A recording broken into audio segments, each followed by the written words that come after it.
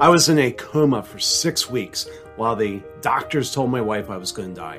When I woke up, she told me the most fantastic story. My team kept running the business without me. Freelancers reached out to my team and said, "We will do whatever it takes as long as Craig's in the hospital." I consider that the greatest accomplishment in my career. My name is Craig Andrews, and this is the Leaders and Legacies podcast, where we talk to leaders creating an impact beyond themselves. At the end of today's interview, I'll tell you how you can be the next leader featured on this show.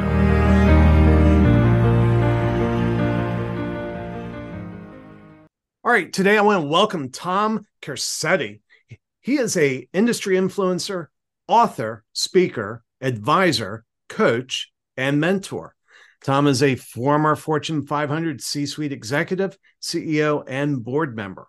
As a C-suite leader, he has seen and done it all, merging companies globally, restructuring and turning around companies, starting up companies, and even a few on his own dime. He is a Maxwell Leadership Certified team member and has been mentored by John Maxwell himself. His servant leadership principles are time-proven and based on biblical foundations. Tom's book, C-Suite and Beyond, The 4 Keys to Leadership Success, is a must-read and packed with stories of success and failure. Tom, welcome. Greg, thanks so much and for that grandiose introduction. Yeah. So the that's quite the background, and I don't know. Let's kind of wind back. I mean, how did you get from there, there to here? What's kind of a quick high flyover? What's been your life? Well, life's been my life. I always say life is a series of doors that open and close, and you kind of just use discernment. And for me, discernment and prayer to say, okay, which particular door do I go through and which particular doors do I pass? I would say the one common thing that I had to get to where I am today is really people skills.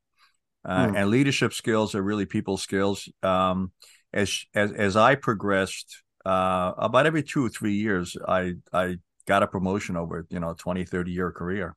And it was really always not because of my technical skills, but my people skills. And that's one of the things that I always suggest to individuals to say, look, when I say, I ask individual, who are you? I'm an engineer. I'm an accountant. I'm an IT guy. I'm a marketing person. And I say, well, that's very interesting. That's what you do. But who are you really? Right. So as I progressed through my, career about every 2 or 3 years, it wasn't because of what I knew. It was because who I was. Right. And that's where I separate, leadership skills, people skills versus technical skills. Another Max Story, a friend of mine, kind of said it best. He says, we hire you for what you know, and we fire you for who you are. Right? And that's very true. Right. I mean, you hire somebody because of their sales skills or marketing skills or accounting skills, and then you put them in a leadership position and they fail because their character is not genuine. Right. And that's where they fail that leadership test. Yeah, and I think it's interesting because typically first job out of college, you're getting based on what some skill, some task that you can do. It's rarely is somebody hired straight out of college for a leadership position.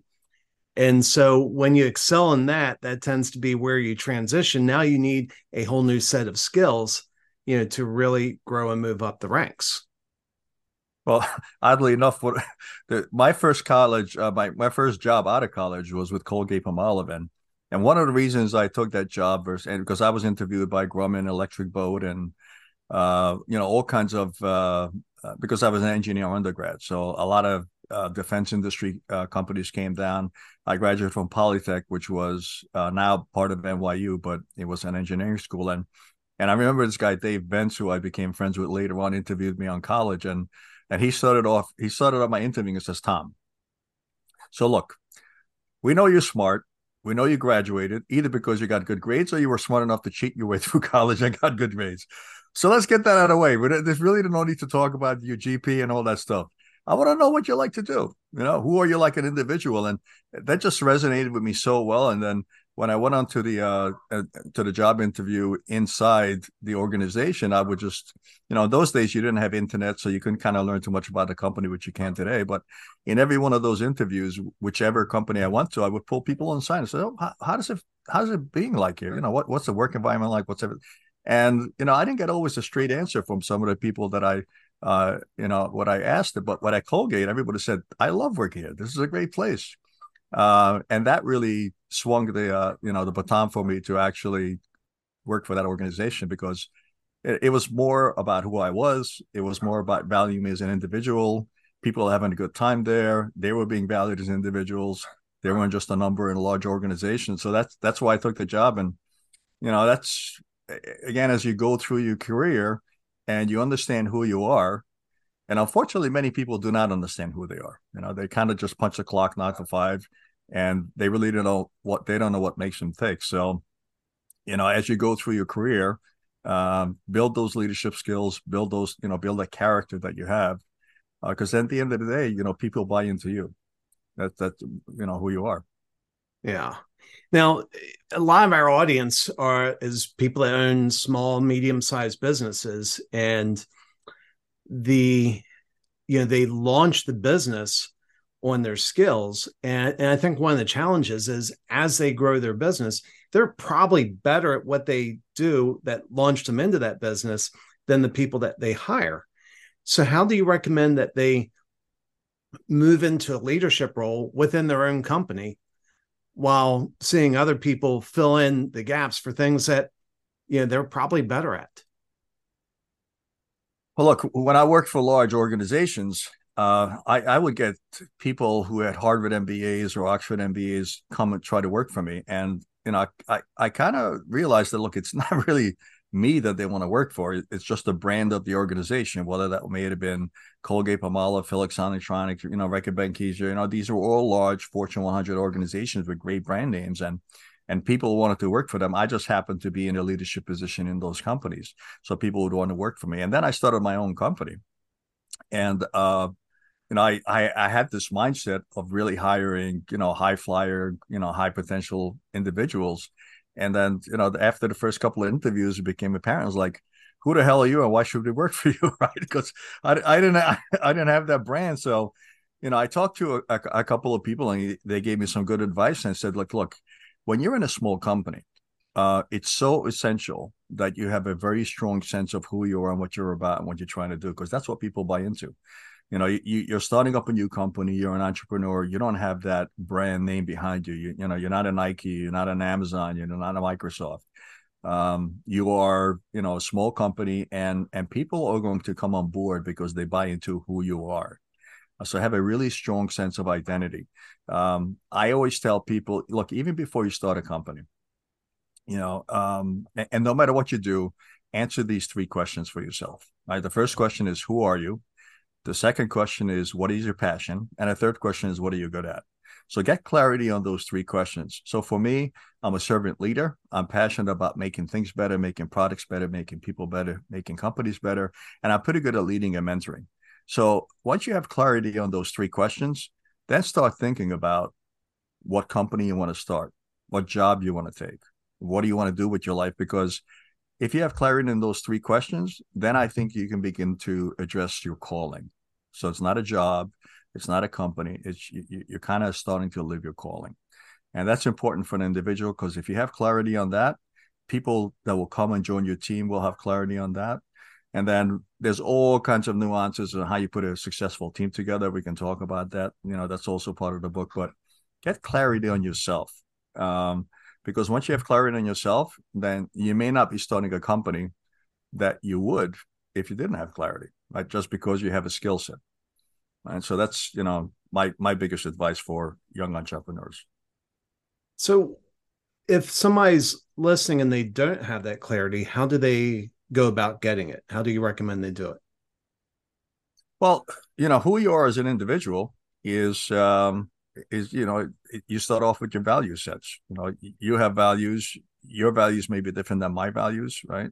So figure out what your values are. Figure out, like, I know people say Tom is a straight shooter. We may not like what he has to say, but he always tells it the truth, right? Where did that come from? Well, it came from when I was 7 years old and I told a lie and my grandfather smacked me across the head, right? And I said, oh, it hurt. The slap hurt, but what hurt more was to see I pissed off my grandfather so much that he was, because he never hit me, right? That was like the first time he hit me. So today, part of my character is I'm a straight shooter. I'm an honest individual, and that's where it came from. It came from those, values way back then. So get clarity on what your values are, right? What is your passion? I mean, I don't know how, there's no tips other than to figure out what you're excited about every morning. I mean, that's just by default. When you wake up every morning and you do things, that there's some things that you like doing, and there's some things that you don't like doing. So just figure out what you're passionate about, because guess what? If you're putting a team together, and they see you're not passionate about something, why in God's name would they join your team? Right? It's like, yeah. Oh man, Tom is like so miserable. He hates doing this stuff. He's not passionate about it. Why should I be passionate about it? Right? So that's extremely important. And look, the third thing is nobody likes incompetence. Right? So you may think that you're good at something, but get some feedback from others to make sure that you actually are really good at it. Right? Because we all think we're good at things, but maybe we're not as good as we think that we are at doing things. But if you get some feedback, consistent feedback from other individuals to say what you're good at, then you can start piecing that puzzle together. I'm not sure if I gave you a direct answer. I mean, I don't know if you were looking for some kind of formula, but it's just it's just life. Figure out who you are and figure out what you're passionate about is.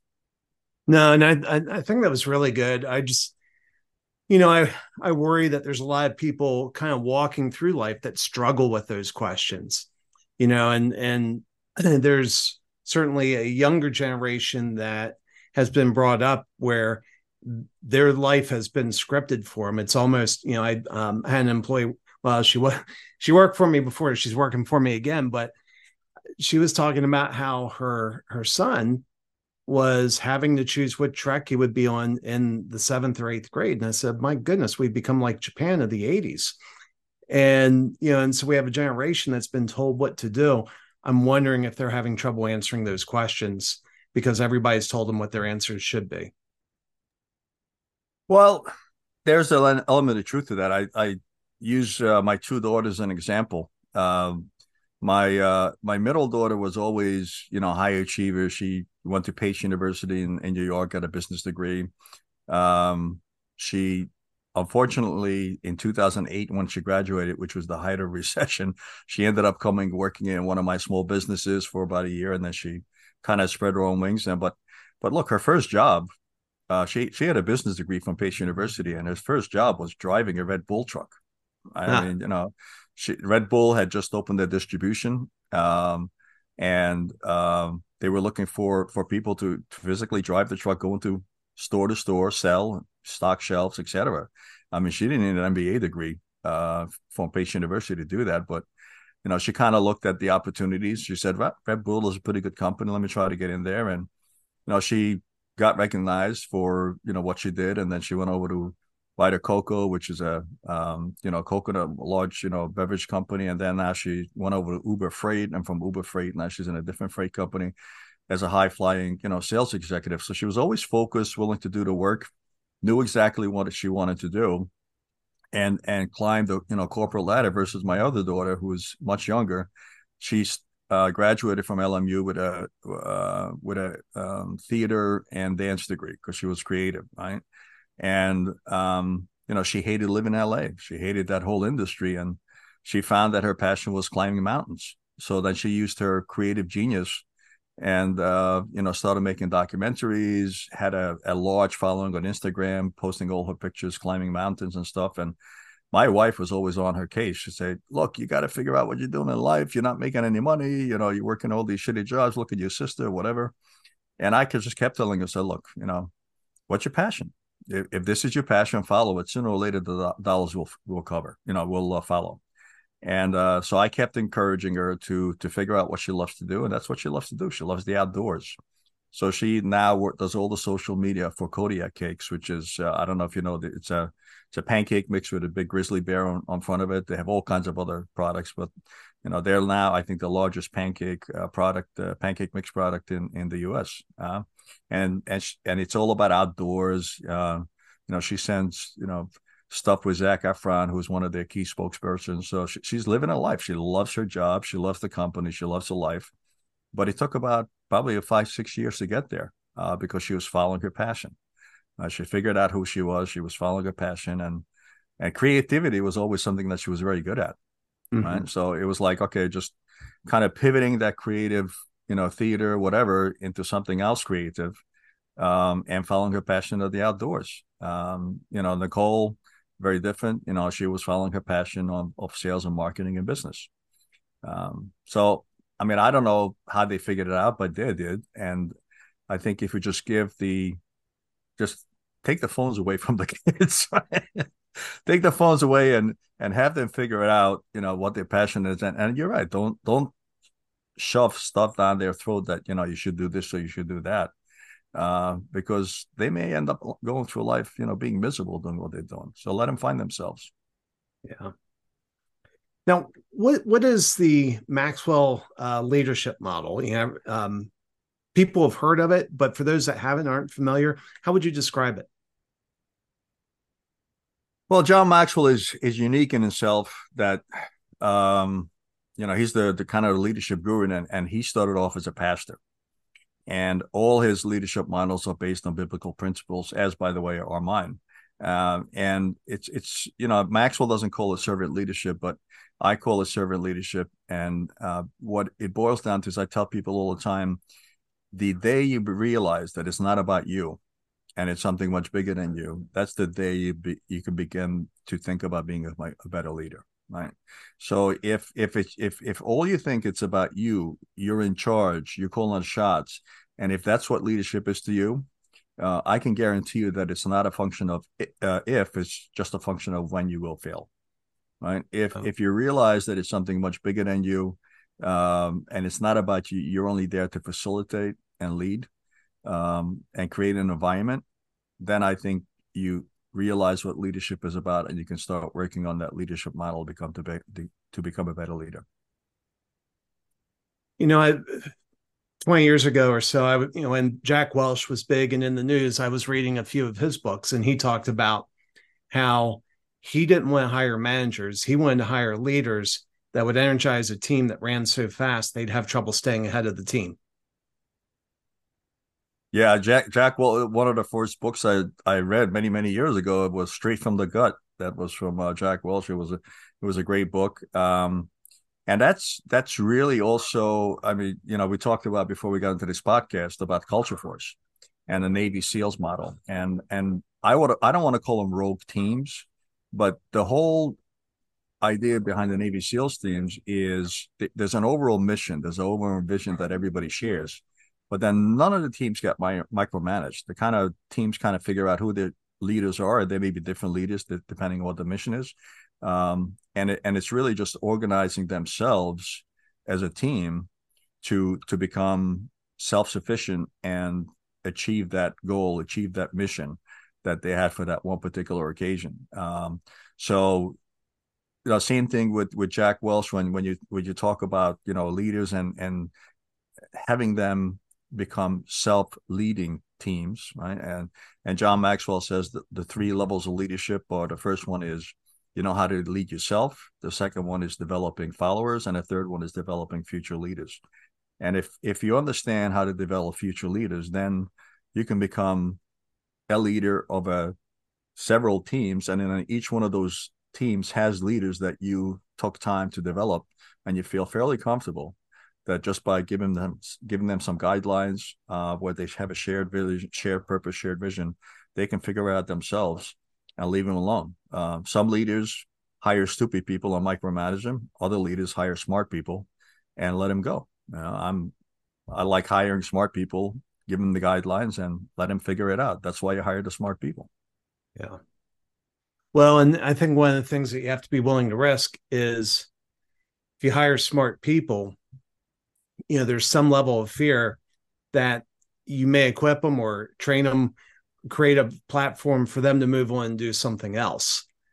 And I think there's some insecurity in people that drive them to say, well, no, I don't want somebody, I don't want to hire somebody that is just going to come in and leave. But I think they're missing out. I think they're missing something. Would you agree? Well, I think the key word you use there is insecurity, right? That describes it to the exact problem. The person is insecure, and they insecure themselves. I always felt that I would love to have somebody on my team that maybe one day I end up working for, right? Because they're Yeah. right, they're and by the way, there's a guy who signed the back of my book. He's one of the guys, Yuri, and Yuri was a brand manager that used to work for me many years ago, and then he ended up going leading. I think about a 1.5 billion dollar organization. He was the CEO of that organization. So kudos for him. Great for him, because look, I think John, and I'm paraphrasing. I don't know the exact word, but since you're talking about Jack Maxwell, he said, look, what is wrong with having somebody, who's bright and you train him leave you? I mean, the alternative is hiring somebody stupid and they stay with you. Yeah. Which one would you rather have? Right. Yeah. Last year, I lost the person who ran my company when I was in the hospital for 3 months. And it was a huge loss. But when she told me what she was moving on for, I couldn't help but celebrate this move for her. It was a good move. And but at the same time, it was a huge loss. Well, I'm sure it was a huge loss, but I'm sure that's not the only individual that was on your team that had potential, right? Yeah.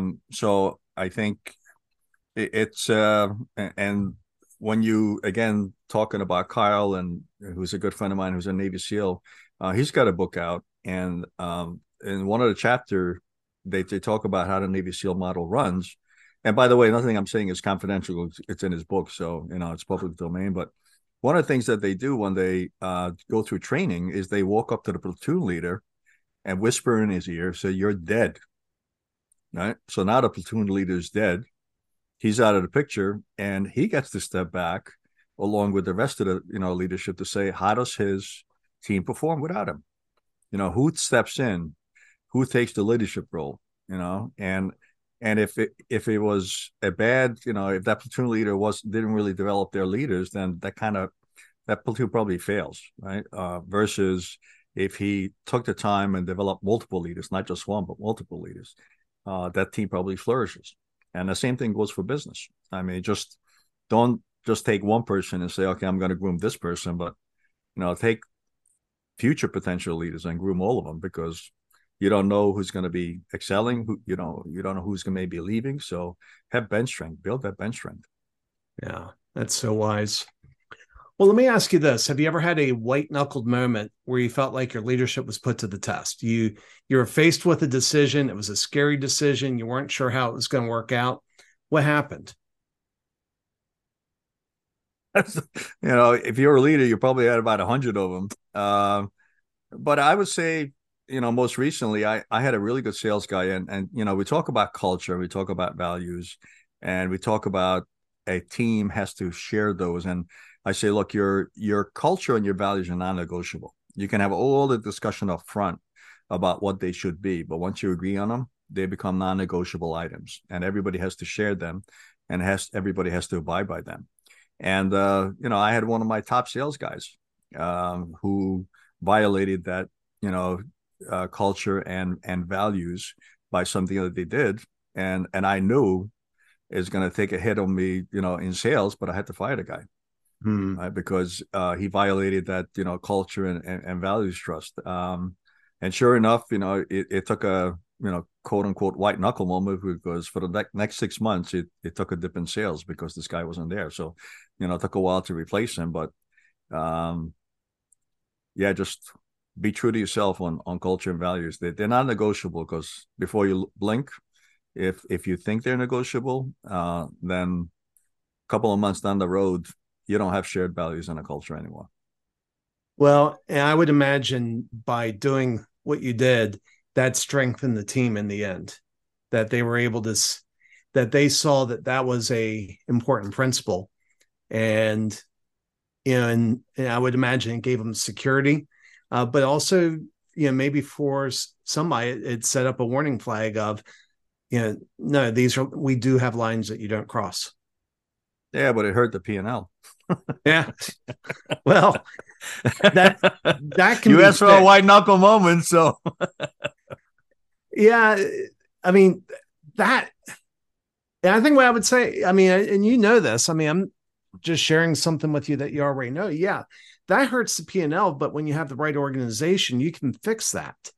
You can regrow that. It takes time. And, if you're a public company and you live by the quarterly report, that's going to be really hard. But ultimately you can fix that. And, one of the things that I admired about Steve Jobs, I don't think Steve Jobs was an exceptional human being, but he had some exceptional moments. And, he used to tell when the investors would come and say, hey, you have to slip us some secrets, let us know what's coming, or else we won't recommend your stock. And Steve Jobs would look at him and say, if you're stupid enough to not buy Apple stock, well, that's up to you, but you're really going to regret it a year from now. Yeah. Well, Tom, this has been really fascinating. I love the way that you've, thrown out those ideas. They're very concise and pointed. And I think people will be able to listen to this and have some very actionable, very clear takeaways. But I'm sure there's some people that are going to say, but I want more. And for those folks, how do they reach you? Well, if you want more, a lot of things I talked about, and I don't want to self-promote the book, but there's a lot of things I talked about that's in the book and a lot more. So go to Amazon, look for C-Suite and Beyond, 4 Keys to Leadership Success. Read the book. It will help you, I think. If you want to you don't want to read my book, read my buddy Kyle's book. That just came out. It's also on Amazon. It's called Leadership is Overrated. And the easiest way to find me personally is on LinkedIn. There's, I think, only one. I think there's 2 Kerestis or 3 Kerestis on LinkedIn. Me, myself, my daughters. So that's 3 of us. Those are the people that you'll find as Kereszti on LinkedIn. So pretty easy to track me down. And that's spelled Kereszti. Correct. Yeah. So yeah. Please. Yeah. So LinkedIn, and then your website is Leadership Disciples. Is it? Correct. Leadershipdisciples.com. Yeah. All right. But if you just, even if you could just Google my last name, Kereszti, not a lot of choices. Yeah. It's a unique last name. It is. Well, Tom, thanks for being on Leaders and Legacies today. Thanks, Greg. Thanks for having me. It was fun, as always.